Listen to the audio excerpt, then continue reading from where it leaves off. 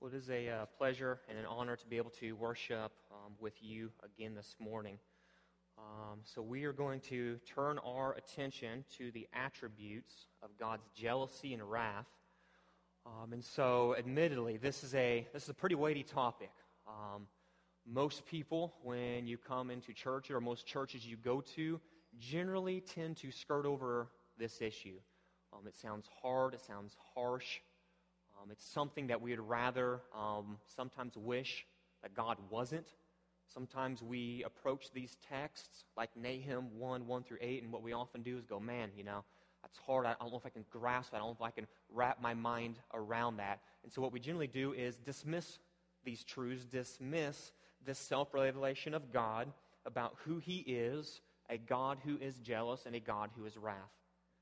So what we want to do this morning, though, is align ourselves with Scripture, turn ourselves to Scripture, and allow Scripture to inform us and to conform our hearts and conform our minds to who God is, and not walk away going, man, that's hard, I wish it wasn't true, but walk away going, man, God is good in revealing Himself in this way, and my heart has actually been stirred to love Jesus more. So I'm going to pray again very quickly, and then we'll turn our attention to our topic. God, here I stand as your servant, and so God, I ask that you would use me. Make these words speak and make these words of Scripture come to life. Use me as you see fit to make much of your Son, Jesus, so that we can walk away knowing that jealousy and wrath are good, and they are good because jealousy and wrath are poured out on the cross upon which Jesus Christ died. And there we find the goodness of jealousy and wrath because we are made right with God. God, help us and use this time to stir our hearts up for Jesus. In Christ's name I pray. Amen. So as I said, this morning what we're going to do is turn our attention to the attributes of jealousy and wrath. So if you've ever had any sort of just literature class, high school, college, at some point in time, most of us come across that American literature class. For me, it was the philosophy of American literature. And usually, as they pick different periods of writing, especially in American literature, one of the key texts that I had to read, was the sermon by Jonathan Edwards called Sinners in the Hands of an Angry God. And usually it's upheld as a piece of writing, a piece of literature, a sermon that represented the sign of the times. And so most people will read that nowadays in modern times, and they'll read that and the illustrations that he was using about how God dangles us over a furnace, over pits of hell, and how the bow of God's wrath is bent, and the arrow of justice is aimed at our heart, and its desires to be drunk upon our blood. And people read that and read those images that he's using to describe the wrath and the jealousy of God, and they come away reading that, and any of the discussions could probably prove that took place in your class that people look on that kind of attitude as it relates to God as a laughing stock. I mean, that's the way it happened out and played itself out in my class.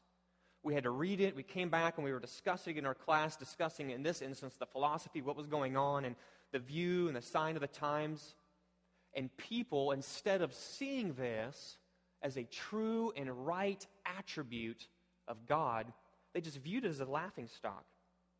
They looked upon those ancient Christians as buffoons who were just ignorant of God. They see the wrath of God and the jealousy of God as things that are cruel, not true, not right.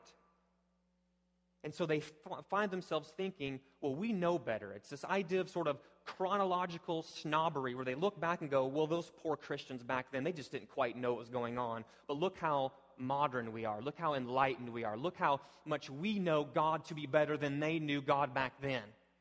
And so the conclusion they draw is that was the early American view of God, but look at our view of God and how much better it is. God's not a God of jealousy. God is not a God of wrath. God is a God of love.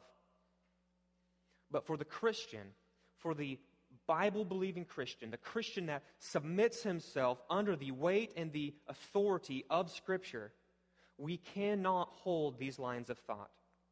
So this morning, we're going to argue for this.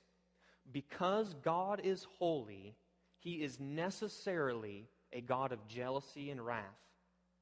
Because God is holy, He is necessarily a God of jealousy and wrath, and the ultimate expression of jealousy and wrath is found at the cross. This thought is going to work itself out in 3 points, and this is the road that we're going to travel. So here's our 3 hooks that we're going to hang our thoughts on. 1, right theology is meant to be corrective. 2, jealousy and wrath are birthed out of God's holiness. And 3, jealousy and wrath are fully expressed at the cross. So let's turn our attention to this first point here, where we're going to see that right theology is meant to be corrective. So when we think of Scripture, one of the illustrations that we can have in our mind is this. If you have ever traveled any old road, almost all roads have those ditches on the side. And what those ditches are meant to do is give us a boundary so that we just don't swerve off the road and just sort of drift off and get stuck. But ditches are given for many things, but one of them is to come along each side of the road to give us bumpers, so to speak, like on a bowling lane, that keep us on that right path and to keep us heading in the right direction. So right theology is meant to be like this. It's meant to guard us and to keep us in an orthodox path, a Scripture-based path, so that we don't drift off into wrong views of God. So with this being said, we need to admit that if we are not careful, if we overstep those ditches, if we overstep these boundaries, we can easily drift towards a wrong view of God's jealousy and wrath. And we need to address some right ways that will help us think rightly about these attributes. I don't think any of us would come forward and go, you know what, I really feel like thinking wrongly about God. Like none of us would uphold that as a virtue. Like, man, I know John Davis, he really thinks a lot of wrong things about God. No one's like patting me on the back and giving me 2 enthusiastic thumbs up for that. We don't uphold that as a virtue, but oftentimes we will find ourselves drifting off in this direction, drifting off in this way of thinking without even knowing it, because we don't come and submit ourselves under the authority and the weight of Scripture. So when we set ourselves to know God rightly, we have to root ourselves in the Scriptures. The Scriptures are God's self-revelation to us, and if we have a desire to know Him rightly, we have to draw from the right source. The source from which we draw our knowledge of God absolutely matters. It absolutely matters. And this is especially true when we start thinking about these attributes of jealousy and wrath. And I would put forward, if there is any set of attributes that are more confused or more tossed to the wayside or more misunderstood, it would be these attributes of God's jealousy and God's wrath. So often what we think about jealousy and wrath comes from a polluted source. So when any person is said to be perhaps maybe a jealous woman, we think of that green-eyed monster, that those actions, those thoughts, those words that stir up within a person to where they are looking and they have that desire to have what you want. You have it, I want it, and it stirs up within me these actions and these thoughts of the heart that lead me against you. Or if someone is said to be a wrathful man, we think of the husband with a short fuse who snaps in anger over the littlest things done wrong. And so we see people who image jealousy and wrath wrongly, and what we do is go, man, if it's bad for that woman to act that way, if it's bad for this man to act this way, then we draw the conclusion it is equally bad for God to be jealous and equally bad for God to be wrathful. But this is why it is all important for us to have a scriptural worldview. A worldview is the grid or filter by which we view the reality around us. It's the grid or the filter by which we look at the world around us, and as we see things, hear things, experience things, it is that grid, it's that matrix, it's that filter to as stuff comes to us and as we happen to things, this worldview comes into play and says that was good or that's bad. That's right or that's wrong. That's holy, that's unholy. This is righteous, this is not righteous. And so we have to have a worldview that is scriptural. Now, fact is, all of us have worldviews. So when we put on our worldview glasses and we look through our worldview lens, we're going to see things in certain ways.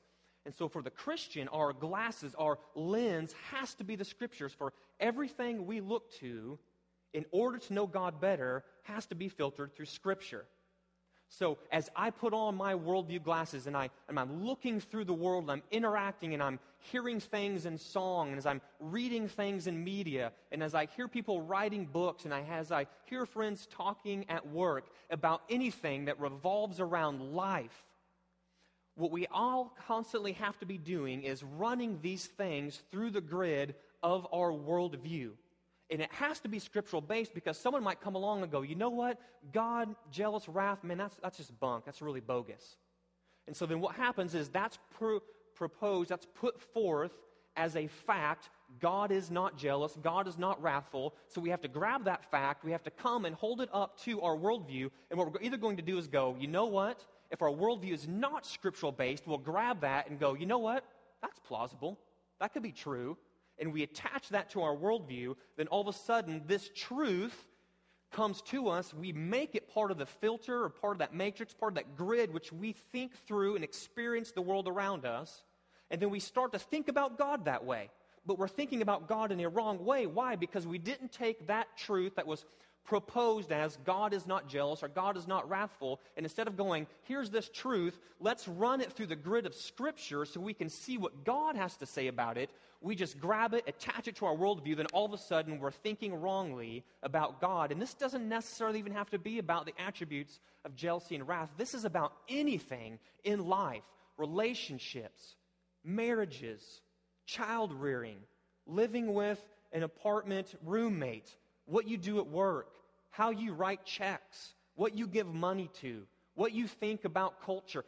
Any of these things are constantly in the marketplace saying, no, this is true, no, this is true, no, this is true, no, this is true. And as these bombardments of statements being put forth as fact, what we have to do is grab these things as believers, uphold the grid of Scripture, and run these things through Scripture, run these things through Scripture, run these things through Scripture, so that as we have a scriptural worldview with scriptural lenses, we can constantly go, no, that's not true. Why? Because the Bible says this. Or no, this is true. That is a right statement, and we can attach this, and this can become the filter of the grid that we think through. Why? Because Scripture upholds this as true.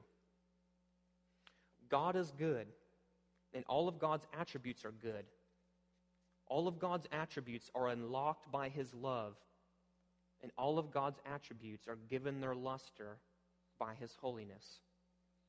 Everything of God, all of God's attributes are divine perfections. They are divine because all of these attributes we've been talking about find their root in the very nature of God Himself. They are divine because God is the epitome. He's the pinnacle. He's the ultimate standard of all of these things we've been talking about. So all of God's attributes are divine because they find their root and their beginning in Him. And they are perfections because there is no one outside of God who makes these things the most ultimate, the most perfect, the most beautiful, the most true, and the most good. No one can come along and go, you know what, I can out-holy God. I can out-justice God. I can out-love God. God is the pinnacle. God is the point.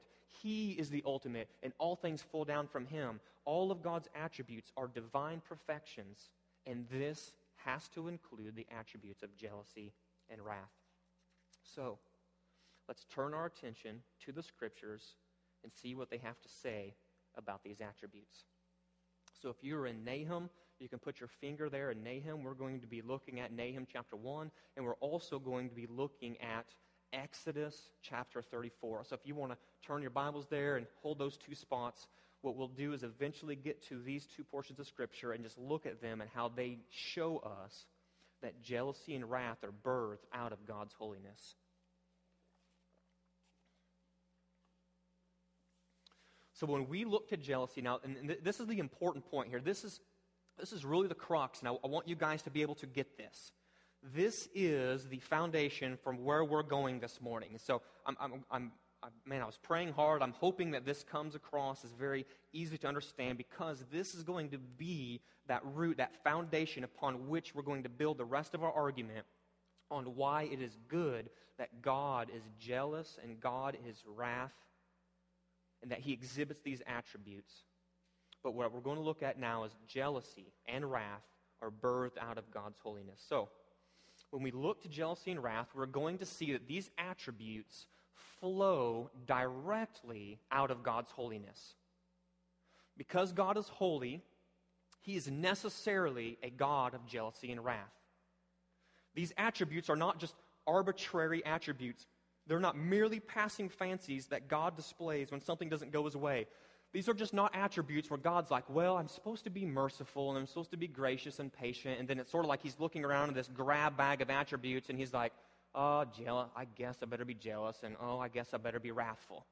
It's not like He was just grabbing it out of a handbag and He just sort of, the lot in life for God was He has all these things and now He just sort of has to, well, I guess I better make them part of who I am. That's not the way Scripture presents the attributes of God's jealousy and wrath. They're not arbitrary. They're not merely passing fancies that God displays when something doesn't go His way.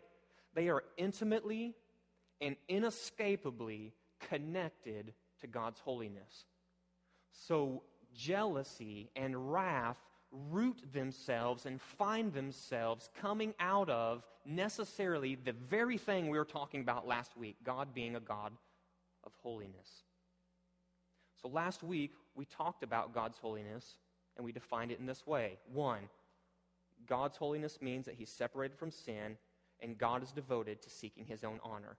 We gave a 2-part definition: devoted to His own honor, separated from sin. God is holy because He's devoted to His honor, and God is holy because He is separated from sin.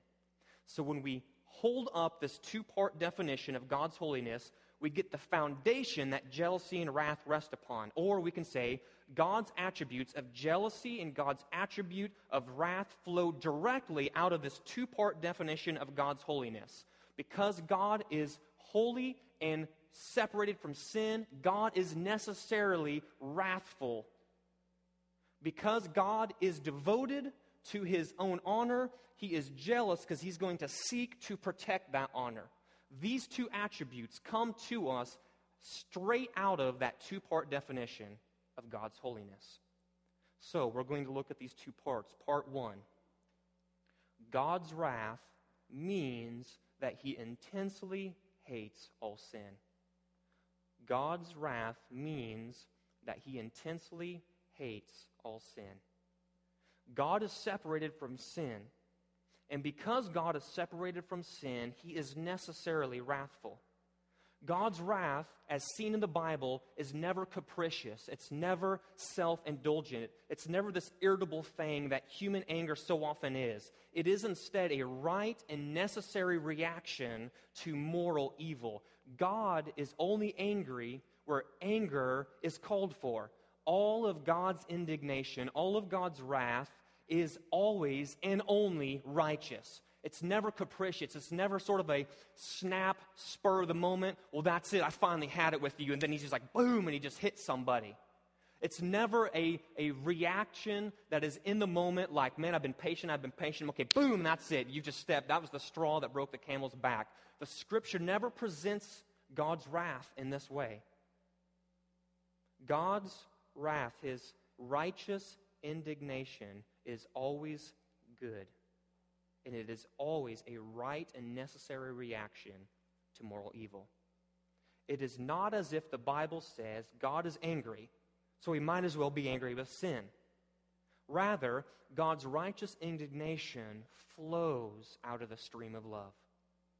Because God is love, God must hate sin. Sin is morally evil. And our God is altogether good. He is altogether beautiful. And He is altogether true. He can have nothing to do with sin. And this adverse reaction to evil and this adverse reaction to sin is a necessary part of God's moral perfection. And God expresses this most prominently, as seen in the Scriptures, through His wrath towards sin. The Bible labors the point that just as God is good to those who trust Him, so He is terrible to those who do not. And this is most notably seen in this text that Tom read for us this morning in Nahum chapter 1, verses 1 through 8. The Lord is a jealous and avenging God. The Lord is avenging and wrathful. The Lord takes vengeance on his adversaries and keeps wrath for his enemies. The Lord is slow to anger and great in power, and the Lord will by no means clear the guilty. Whenever we come up to Nahum and we read those things, what we first need to understand is this.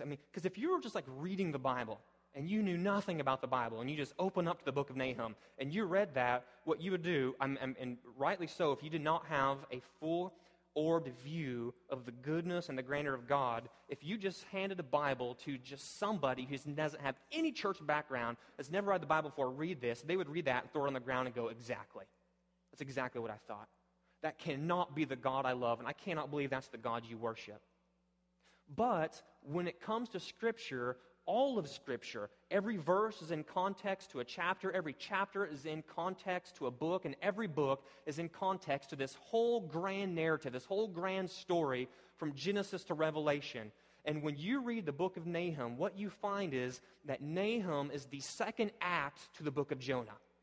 So what happened in Jonah? Jonah was a prophet called by God, and he said, go to Nineveh. They're wicked, and their evil has risen up before me, and because that they are a people who love wickedness, and they don't love righteousness, I'm going to bring judgment to them. And you, Jonah, are going to be my prophet called, and you're going to go and preach to them. God's judgment is coming because you are wicked, not doing righteousness. Repent and turn. Jonah first doesn't want to do it, eventually does it, and he goes to Nineveh. He preaches the world's shortest sermon, and it's like 4 words. And what happens? To his dismay, the people actually repent. But what happens is this. That happened somewhere around the mid-740s, and then what happens is Nineveh slowly drifts. Nineveh is the capital of Assyria. This nation slowly drifts away from the repentance that we see in Jonah chapter 3, and then what we do is we come about a century later in the mid-600s to the book of Nahum, where you see that the repentance that was evident in Jonah chapter 3 is now no longer true, but they have again drifted back away from this message of repentance because judgment is coming. And so God says, because you have chosen, in the light of what you've known, to not repent and come toward me and live out in righteousness, but you've made the decision to drift from that and move towards wickedness, judgment is coming. So the book of Nahum isn't just some sort of capricious, arbitrary book in the middle where Nahum's like, let's start this one off with a doozy and really emphasize God's jealousy and wrath. That would really be a good idea. No, this is God's oracle. This is God giving in a vision to Nahum that this is a true aspect of who God is, and this is the end result of a life or lives that are lived out in wickedness. Nahum prominently displays that the Lord takes vengeance on his adversaries, those who are guilty of wickedness, in verses 2 and 3. He prominently displays that the Lord rules over all creation, and no one can endure the heat of his anger. God is majestic in power over his creation. So Nahum asks, who can rightly stand when this power that he exhibits over all of creation becomes the enforcer of God's indignation? And the implied answer is, nobody can stand. Nahum prominently displays that the Lord delivers those who take refuge in him, but this stands in stark contrast to verse 8, where the Lord is the Lord who will make a complete end to his adversaries. So you read Nahum, you read verses 1 through 8, and yet in light of all this, we still have to ask these questions and still think through, how are we to process this attribute of God? In regard to wrath, how do we think through this? Because it's like, okay, man, I'm hearing you, John. I'm seeing this. I see this in Nahum chapter 1. It's found in the New Testament as well as the Old. But how do I still process? Because when I experience wrath here on earth, when I experience like an outburst of anger, it is always negative. Always negative. It is never in the positive. And so how do I mesh this up with the experience of wrath or anger or indignation that most often comes to me as I live out life is always bad? I'm still having trouble processing this with it being a good right, and positive thing for God. So in regard to wrath, I think we can declare with confidence at least these two things to help us out. One, God's wrath is always judicial. And two, God's wrath is something which people choose for themselves. God's wrath is always judicial. That is, it is the wrath of the judge who is administering justice. Cruelty is always immoral. I mean, I think we would agree with that. Just outright cruelty is always immoral. For the guy who just comes along to that little kid, that 2 or 3 year old, who spills his Kool-Aid at the table, and he's just like, just outbursts, just blows up, smacks the cup off the table, and just this outright outburst of anger, we would say, man, that's not right. There's something wrong there. That is an act of cruelty. But God's exhibition of wrath is always judicial. It's never flowing through the channel of cruelty. Cruelty is always immoral, but the explicit belief of all that we find in the Bible on the torments of those who experience the fullness of God's wrath is that each receives precisely what he deserves. Paul writes this in Romans 2, 5 and 6. There is a day of wrath that is coming. And the day of wrath is the day when God's righteous judgment will be revealed, and God will render to each one according to his work. On the day of judgment that is coming, Hebrews 9, it is appointed for man to die once, and then comes the judgment. All of us are going to stand before God the judge, and we're all either going to receive wrath and condemnation, or we're going to receive blessing and favor and the fullness of eternal life. But there is a day of wrath that is coming, and Paul says God's righteous judgment will be revealed, and God will render to each one according to his work. So on that day of judgment, it's not like he's just going to be like, standing around, right, John Davis, you're here, let's see here. Sorry, pal, I guess you're just a recipient of wrath. Chuckle, chuckle, and then he just sort of pours out judgment and wrath on me and then sends me on his way. It's never going to be that. It's never going to be this light-hearted thing.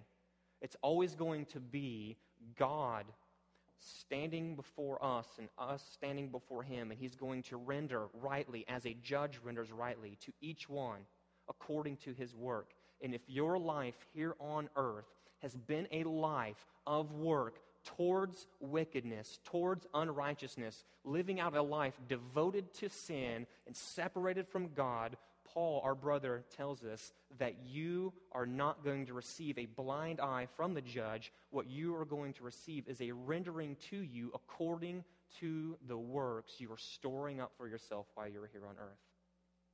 God's wrath is always judicial. And God's wrath is something which people choose for themselves. Before hell becomes an experience inflicted by God, it is a state for which a person himself chooses by retreating from the light which God shines in his heart. Before hell becomes an experience inflicted by God, it is a state for which a person himself chooses by retreating from the light which God shines in his heart. And we get this from John chapter 3, as Jesus is talking and having that interaction with Nicodemus. John 3, 18 and 19, the Apostle John writes, "Whoever does not believe is condemned already, because he has not believed in the name of the only Son of God." So he goes on to say, this is the judgment. So what he is saying is this: listen, there are believers and there are unbelievers. And those who are unbelievers, whoever does not believe is condemned already. Whoever does not believe is condemned already. Why? Because this unbeliever has not believed in the name of the only Son of God. And he goes on to explain. So he explains this statement in verse 19. And so he says, this is the judgment, this is the verdict, this is how this could be true, that whoever does not believe is condemned already because he has not believed in the name of the only Son of God. He says, this is the verdict. The light has come into the world, and people love the darkness rather than light because their works were evil. So the light of Christ has come into the world, and the light of Christ is shining out into the world through the gospel, through the church, through our individual lives. And as we proclaim the light of the gospel of Jesus Christ, that people can be saved from their sins because Jesus Christ died to make that happen, people, Romans 1 argues this, come and they see that truth, They say no thank you to that truth, and they turn from that light that is shining forth in Jesus Christ, and they turn to the darkness of the deeds that flow from darkness. The light has come into the world, and people love the darkness rather than the light because their works were evil. And John means just what he says. The decisive act of judgment upon the lost is the judgment which they pass on themselves by rejecting the light that comes to them in and through Jesus Christ. So that's that first part, that first looking at God's wrath. So two-part definition of holiness. God is separated from sin, and because God is separated from sin, he is necessarily has an intense hatred for sin. And that second part of that definition of God as holy is he is devoted to himself. He is devoted to protecting and seeking his own honor. So God's jealousy now means that God continually seeks to protect his own honor. So in holiness, God is devoted to his own honor, and the natural outflow, the natural outworking, because that is true, that truth gives birth to this truth, that God's jealousy means that God continually seeks to protect his own honor. He's devoted to it because he is holy, and he seeks to protect it, and that exhibits his jealousy. God is devoted to seeking his own honor, and because God is devoted to seeking his own honor, he is necessarily jealous. So if you'll flip over in Exodus chapter 34, we get a little taste of this when you go and you look at this account over in the book of Exodus.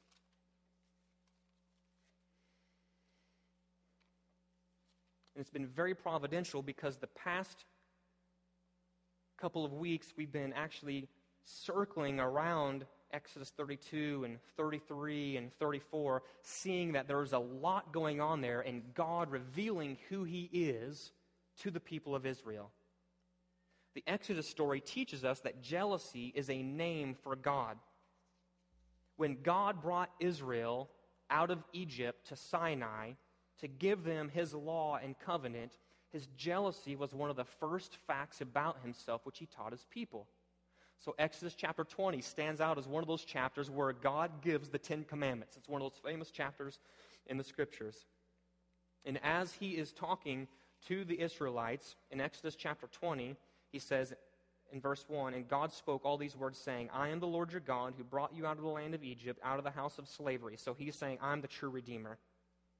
And then Commandment 1, "You shall have no other gods before me."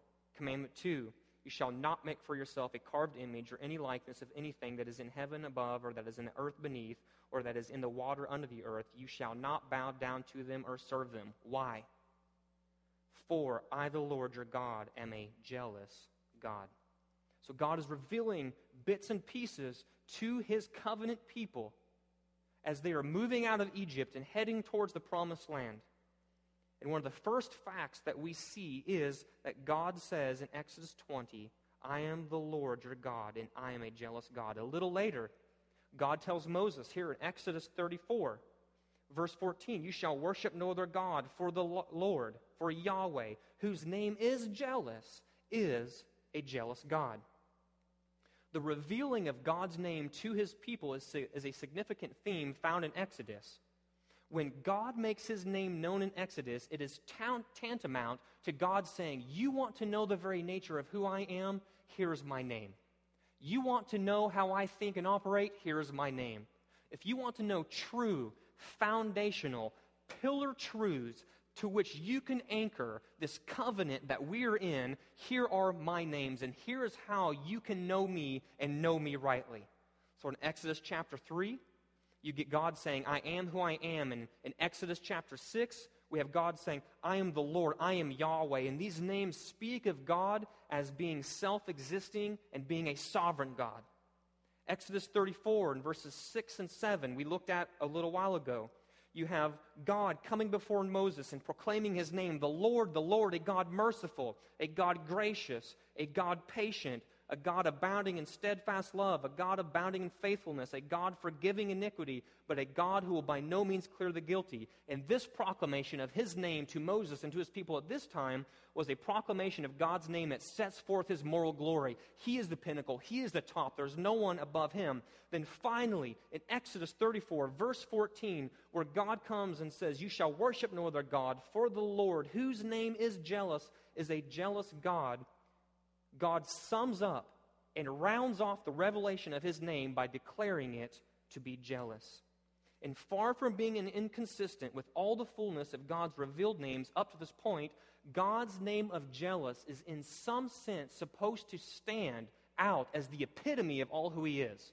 So what we're not supposed to do is go, man, I understand I am who I am. I understand I am the Lord, that these sort of put forth God's sovereignty. God is slow to anger, abounding in steadfast love, a God of mercy and a God of grace. I am the Lord. But then what we're not supposed to do is come to God saying, my name is jealous, and go, man, there's just no way we can mesh these with all these other ones that have just come before.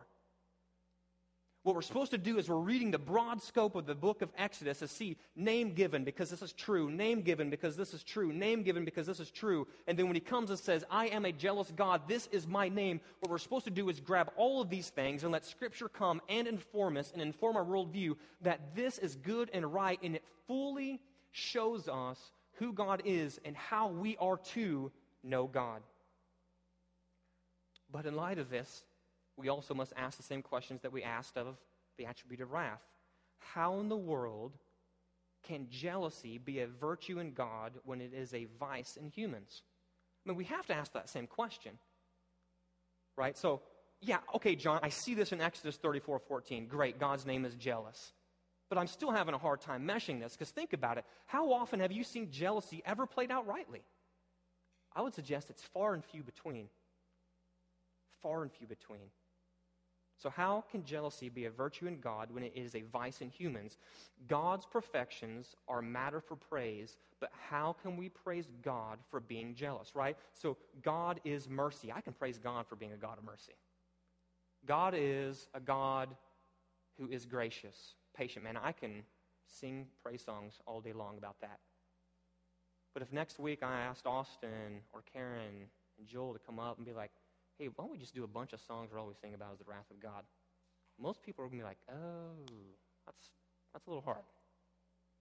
Like, how can I raise my hand and be like, man, I'm so glad you're wrathful. God's so wrathful, singing. That's hard. So how do we mesh this? God is jealous. You know, I just experienced the bad jealousy, like, you know, on the way to Sunday morning church or whatever. And then you show up here, and all our songs are like, God is jealous. And so now we're like, okay, you know, I was there, but it wasn't quite right, and now God is. I'm supposed to be singing like, oh, how do we mesh these things? Scripture comes to us, and it shows us that there is two types of jealousy that are usually found among humans, but Scripture lets us know that only one of them is a vice. So what we often see and what we often experience is something I would call vicious jealousy. It's this idea. I want what you've got, and I hate you because I haven't got it. Right? When we experience this all the time, right? I'm the more experienced guy at work, but this guy gets the raise. And so now I wanted the raise, you got it, and now I hate you because I don't have it. And then the guy shows up in the new car that he just bought with the money from the raise he just got that should have been mine, and now I hate your car too. Why? Because I wanted that new car, you have it, and I don't have it. You have the relationship with your wife that I want, and now it's because it's good and it's right, and I see how you guys talk and how you guys communicate, but that's not happening between my wife, and so now I don't like you, and I hate you because you have good and I want it, or your children are obedient, and they do what you tell them to do. My children don't, and so now I hate you because my children are hellions and yours are angels. Or whatever. It plays out in a myriad of ways, but what we often think through is this way. In what we experience, whether at work or the neighbor across the fence or your wife or your kids or whatever, it is this way of thinking of, it's a vicious jealousy. And this type of jealousy expresses itself in envy and in malice, in meanness of action. It feeds and is fed by pride, pure and simple. I mean, it's that taproot of pride that is just buried deep in our heart that says, listen, I hate you because you have what I want, and I hate you. That's a vicious jealousy. But the Bible clearly upholds that that is not the jealousy that we see God displaying in the Scriptures. So what is this other type of jealousy? It is what I would call the marital or a covenantal jealousy. It's not vicious jealousy. It is a marital jealousy or a covenantal jealousy, which is a zeal to protect a love relationship or to avenge it when broken. And this type of jealousy is most clearly seen in the sphere of the husband-wife relationship, and it manifests itself as the fruit of marital affection. Listen to this. This sort of jealousy is a positive virtue, for it shows a grasp of the true meaning of the husband-wife relationship together with a proper zeal to keep it intact. Scripture consistently views God's jealousy as being of this second type. God's jealousy is always presented as an aspect of his covenant love for his own people. The Old Testament regards God's covenant as his marriage with Israel, carrying with it a demand for unqualified love and loyalty. God's jealousy over his people presupposes his covenant love. And this is no transitory affection, but is the expression of a sovereign purpose. The goal of the covenant love of God is that he should have a people on earth as long as history lasts. So when God's people commit spiritual adultery by running into the arms of another lover, it is right for God to display a zeal to protect the covenantal relationship between him and his bride. So my wife and I, we have entered into a covenantal relationship. I've promised my life to her for better or for worse, for good or for bad, for rich or for poor. And she has done the same. She says, I'm promising my life to you. I'm going to serve her, and she's going to serve me. I'm going to serve her whether we're rich or poor. I'm going to love her whether it is in good or bad, whether it is in health or whether it is in sickness. And so as we are living out this covenantal relationship between each other, and if some guy were to come along and try to worm his way into that relationship saying, I don't care about the love or the promise or that covenantal relationship you have with your man, I am seeking to worm my way in so I can come in and break that up. And if this guy starts to woo my wife away and draw her away, what you're going to see is a brother displaying some jealousy. And no one stands back and looks at that and goes, that guy's a fool. Vicious jealousy. People stand back and go, no, that is right for him to do that. Why? Because he has entered into covenant with her, and he has entered into a right relationship with her, and he has come along, and what he said is, I'm going to anchor myself to you no matter what. And for some guy to come along and try to sever that relationship, it is wrong of him to do so, because the promise hasn't been made to other guy, promise has been made to me. And God exhibits the same, because marriage here on earth is meant to be a mirror that reflects the covenantal relationship between God and his people.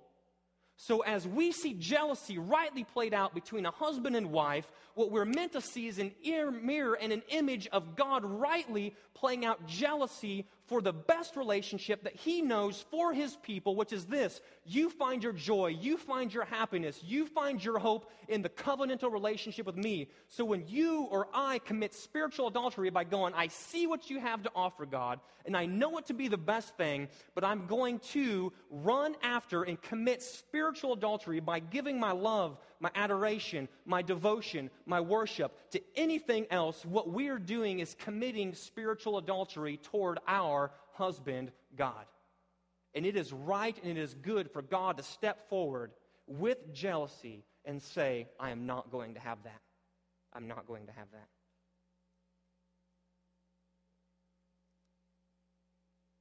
So when God's people commit spiritual adultery by running into the arms of another lover, it is right for God to display a zeal to protect that covenantal relationship. So now, with all this said, here's where I'm going to stand, and I'm going to say to you that God's jealousy and wrath are good news. It's good news. You want your God to be a jealous God, and you want your God to be a God of wrath. Why? Because in light of everything just said, the Scriptures funnel jealousy and wrath down to one place, and they funnel it down to the cross. Jealousy and wrath come down to that place right there on the cross. For it was on the cross that Jesus Christ was pinned, and the full fury of God's wrath was poured out on Christ. Jesus became the object of God's intense hatred of sin and vengeance against sin, which he had patiently stored up since the beginning of the world. Romans 3:25 says this, that God put forward Christ as a propitiation. Fancy word. Propitiation means this, wrath-absorbing substitute. Romans 3, Paul argues this. Listen, Christ was put forward as the wrath-absorbing substitute.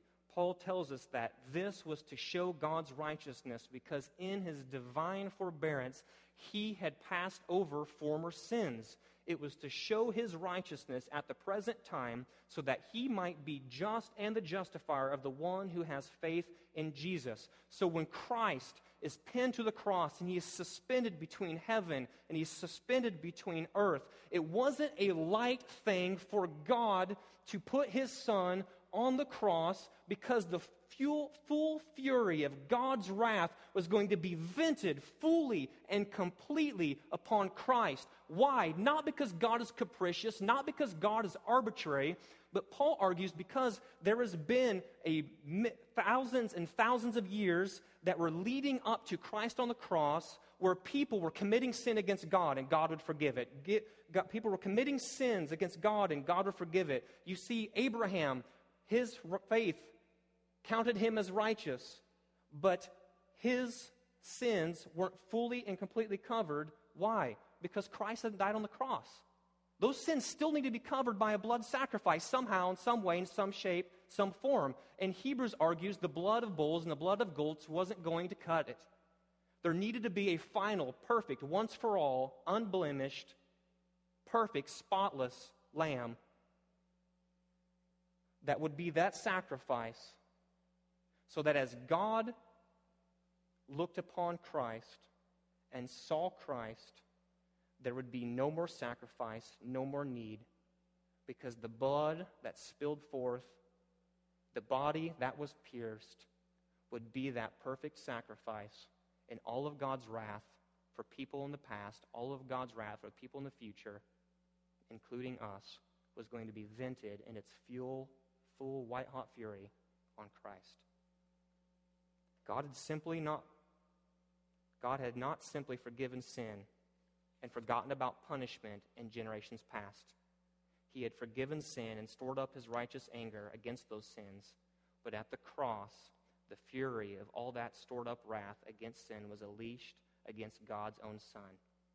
The full venting of God's wrath that should have come to us was instead laid on Christ. I mean, this is the warp and woof of Scripture. Jesus did nothing wrong. Right? I mean, we have to hold to this. Jesus is the one who did nothing wrong. He never sinned. There is not a moment in history where Jesus committed some unrighteous act, unrighteous thought, unrighteous deed against God to where he deserved to be on the cross. You deserve to be on the cross. I deserve to be on the cross. Why? Because we're the rebels that's committed treason against God. We're the ones who've sinned against a holy God.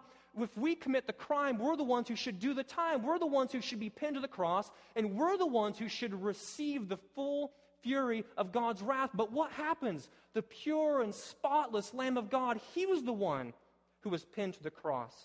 And this is seen most graphically in Jesus' cry from the cross when he says, my God, why have you forsaken me? My God, why have you forsaken me? And that cry of desolation as he's pinned there, and God's fury against wrath is being poured about upon him, in that moment there was a separation that happened, a separation that's never happened before, and a separation that will never come again. But in that moment, as God was pouring out wrath on his Son, because the Son was taking the full brunt of all of our sins and the just deserts that all of those sins are supposed to receive, as they were being placed on that Son, for all of eternity past and all of eternity future, except for this point, the look between the Father and the look between the Son is this, one of love, one of joy, one in happiness. But in that moment on the cross, Jesus cries out, my God, why have you forsaken me? It's because of this. In that moment, God had to turn his face away from his Son because God can have nothing to do with sin. And in that moment, hear me literally, God was damning his Son in your and my place. Christ was receiving our damnation. Christ was receiving the fury and the wrath that you and I deserve. And this is why I propose that jealousy and wrath as being part of our God is good, because if jealousy and wrath were not part of God, he wouldn't be God. But it's good that it flows out of love, because instead of it being poured out on you and me, knowing that we couldn't receive that, and we'd be separated from God for all eternity, he pours it out on his Son, pinned to the cross, and it makes a way for you and I to be right. He bore our griefs and he bore our sorrows. He was smitten by God and he was afflicted. He was pierced for our transgressions and he was crushed for our iniquities. The Lord laid on him the iniquity of us all. And in this moment, God was crushing his Son and putting him to grief, so that out of the anguish of his soul, what? You and I may be accounted as righteous. That's the gospel of the cross. What is the gospel? Gospel means good news. You want to know what the good news of the cross is? The one who was pinned to the cross makes you right with God, because he received your damnation and my damnation, the full, white-hot venting of the fury of wrath that you and I deserved, but it was placed fully and solely on Christ. And here's the good news. He died, but he didn't stay dead. He burst forth from the grave. He defeated Satan, he defeated sin, and he defeated death. That is why he is the perfect sacrifice. Every sacrifice that went before it, that was an animal, what happened? It died and it stayed dead. That's why the blood of bulls and goats cannot atone for sin. But the blood of the perfect sacrifice, Jesus Christ, could atone for sin. Why? Because he died as the wages of sin is death, but he burst forth from the grave because the sin and Satan and death has no hold on him. The grave could not keep him down. And this is why it's good news that Paul says Jesus is the one who delivers us from the wrath to come. So how can we respond to this? And I propose we can respond a couple of ways. The jealousy of God requires us to be zealous for God.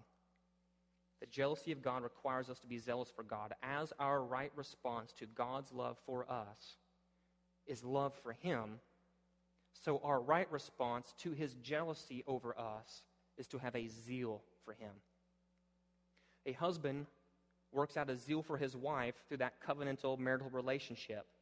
So if I'm interacting with my wife, we have entered into covenant, and I'm serving her, I'm loving her, I'm never going to leave her, I'm never going to pull away from her, I'm always going to continue to try to strive and seek and press into her, loving her, sick, healthy, rich, poor.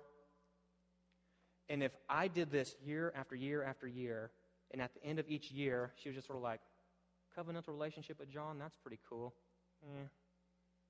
I'd be like, some of you guys would be like, oh, something's not quite right here. Right? John is displaying the fullness of covenantal love, and her response is, I guess that's good, that kind of response. We would go, there's a little bit of a disconnect there.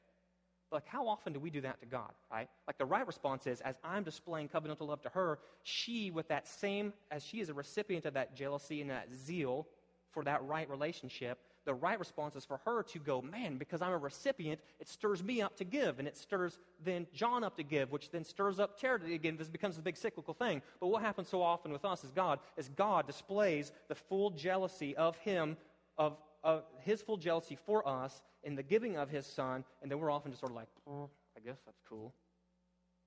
And we don't make the connection that because this is true, we are to have a zeal that stirs us up to proclaim that zeal in everywhere that we are. A jealousy for God requires us to be zealous for God, as our right response to God's love for us is love for him. So our right response to his jealousy over us is zeal for him. And then lastly, the wrath of God is a perfection of the divine character which we must frequently bring to mind. So out of all this, we can respond a couple ways, right? We can walk out going, man, that was cool, learn something more about God, and then just boom, completely forget it.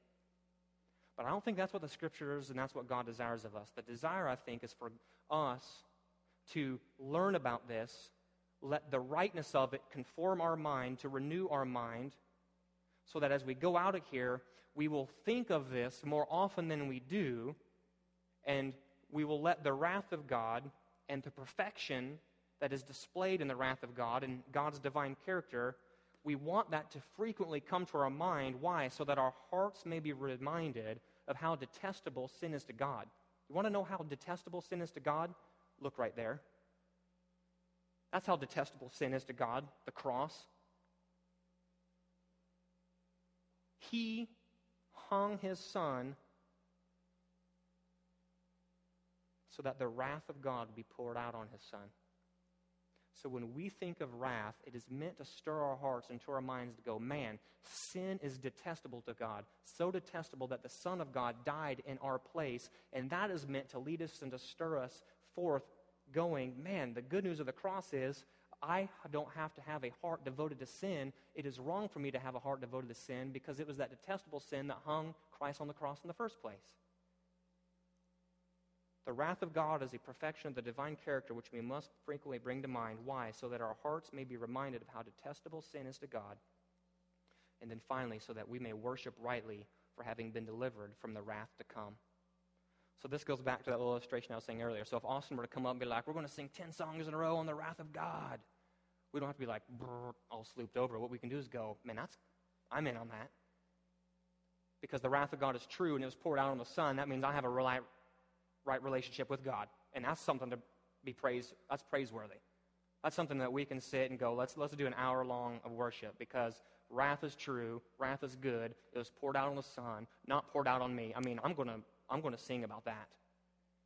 And so what we want to do is let wrath stir our mind and lead us into this direction. It's not some reprehensible attribute of God that we need to sort of somehow be ashamed of, but it is an attribute of God which we can hold up as praiseworthy. Why? Because it is true. It's poured out on the Son, not us. And now we have right fellowship with God. Let's pray. God, thank you for these words. Take them, sink them deep, make them come alive. In Christ's name I pray. Amen. So we're going to move into a time of communion. And as we turn our attention to communion, this is a place for those who are believers. So if you are a believer in Christ, we welcome you to come.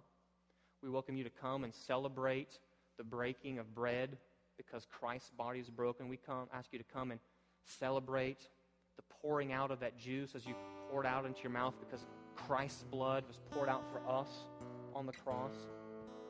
So a good way to respond now is to dwell upon this goodness of that sacrifice, the goodness of God's wrath and God's jealousy in this moment. And as you partake of communion, let this be an act of worship. But if you're not a Christian, the right way for you to respond is to stay away from the table and to consider your sins before God. Because if what we said is true, and you refuse the light of Christ, and you continue to live your life in darkness, loving evil more than you love good, loving Satan and his ways more than loving God and his ways, there is coming a day where instead of the wrath that was poured out on the Son, it's going to be reserved for you. Why? Because Christ is not standing in your place. And this is now a good and right time for you to respond. Come talk to me or any one of the elders. We'd love to point you to Christ crucified for our sins. As they play, please come forward and partake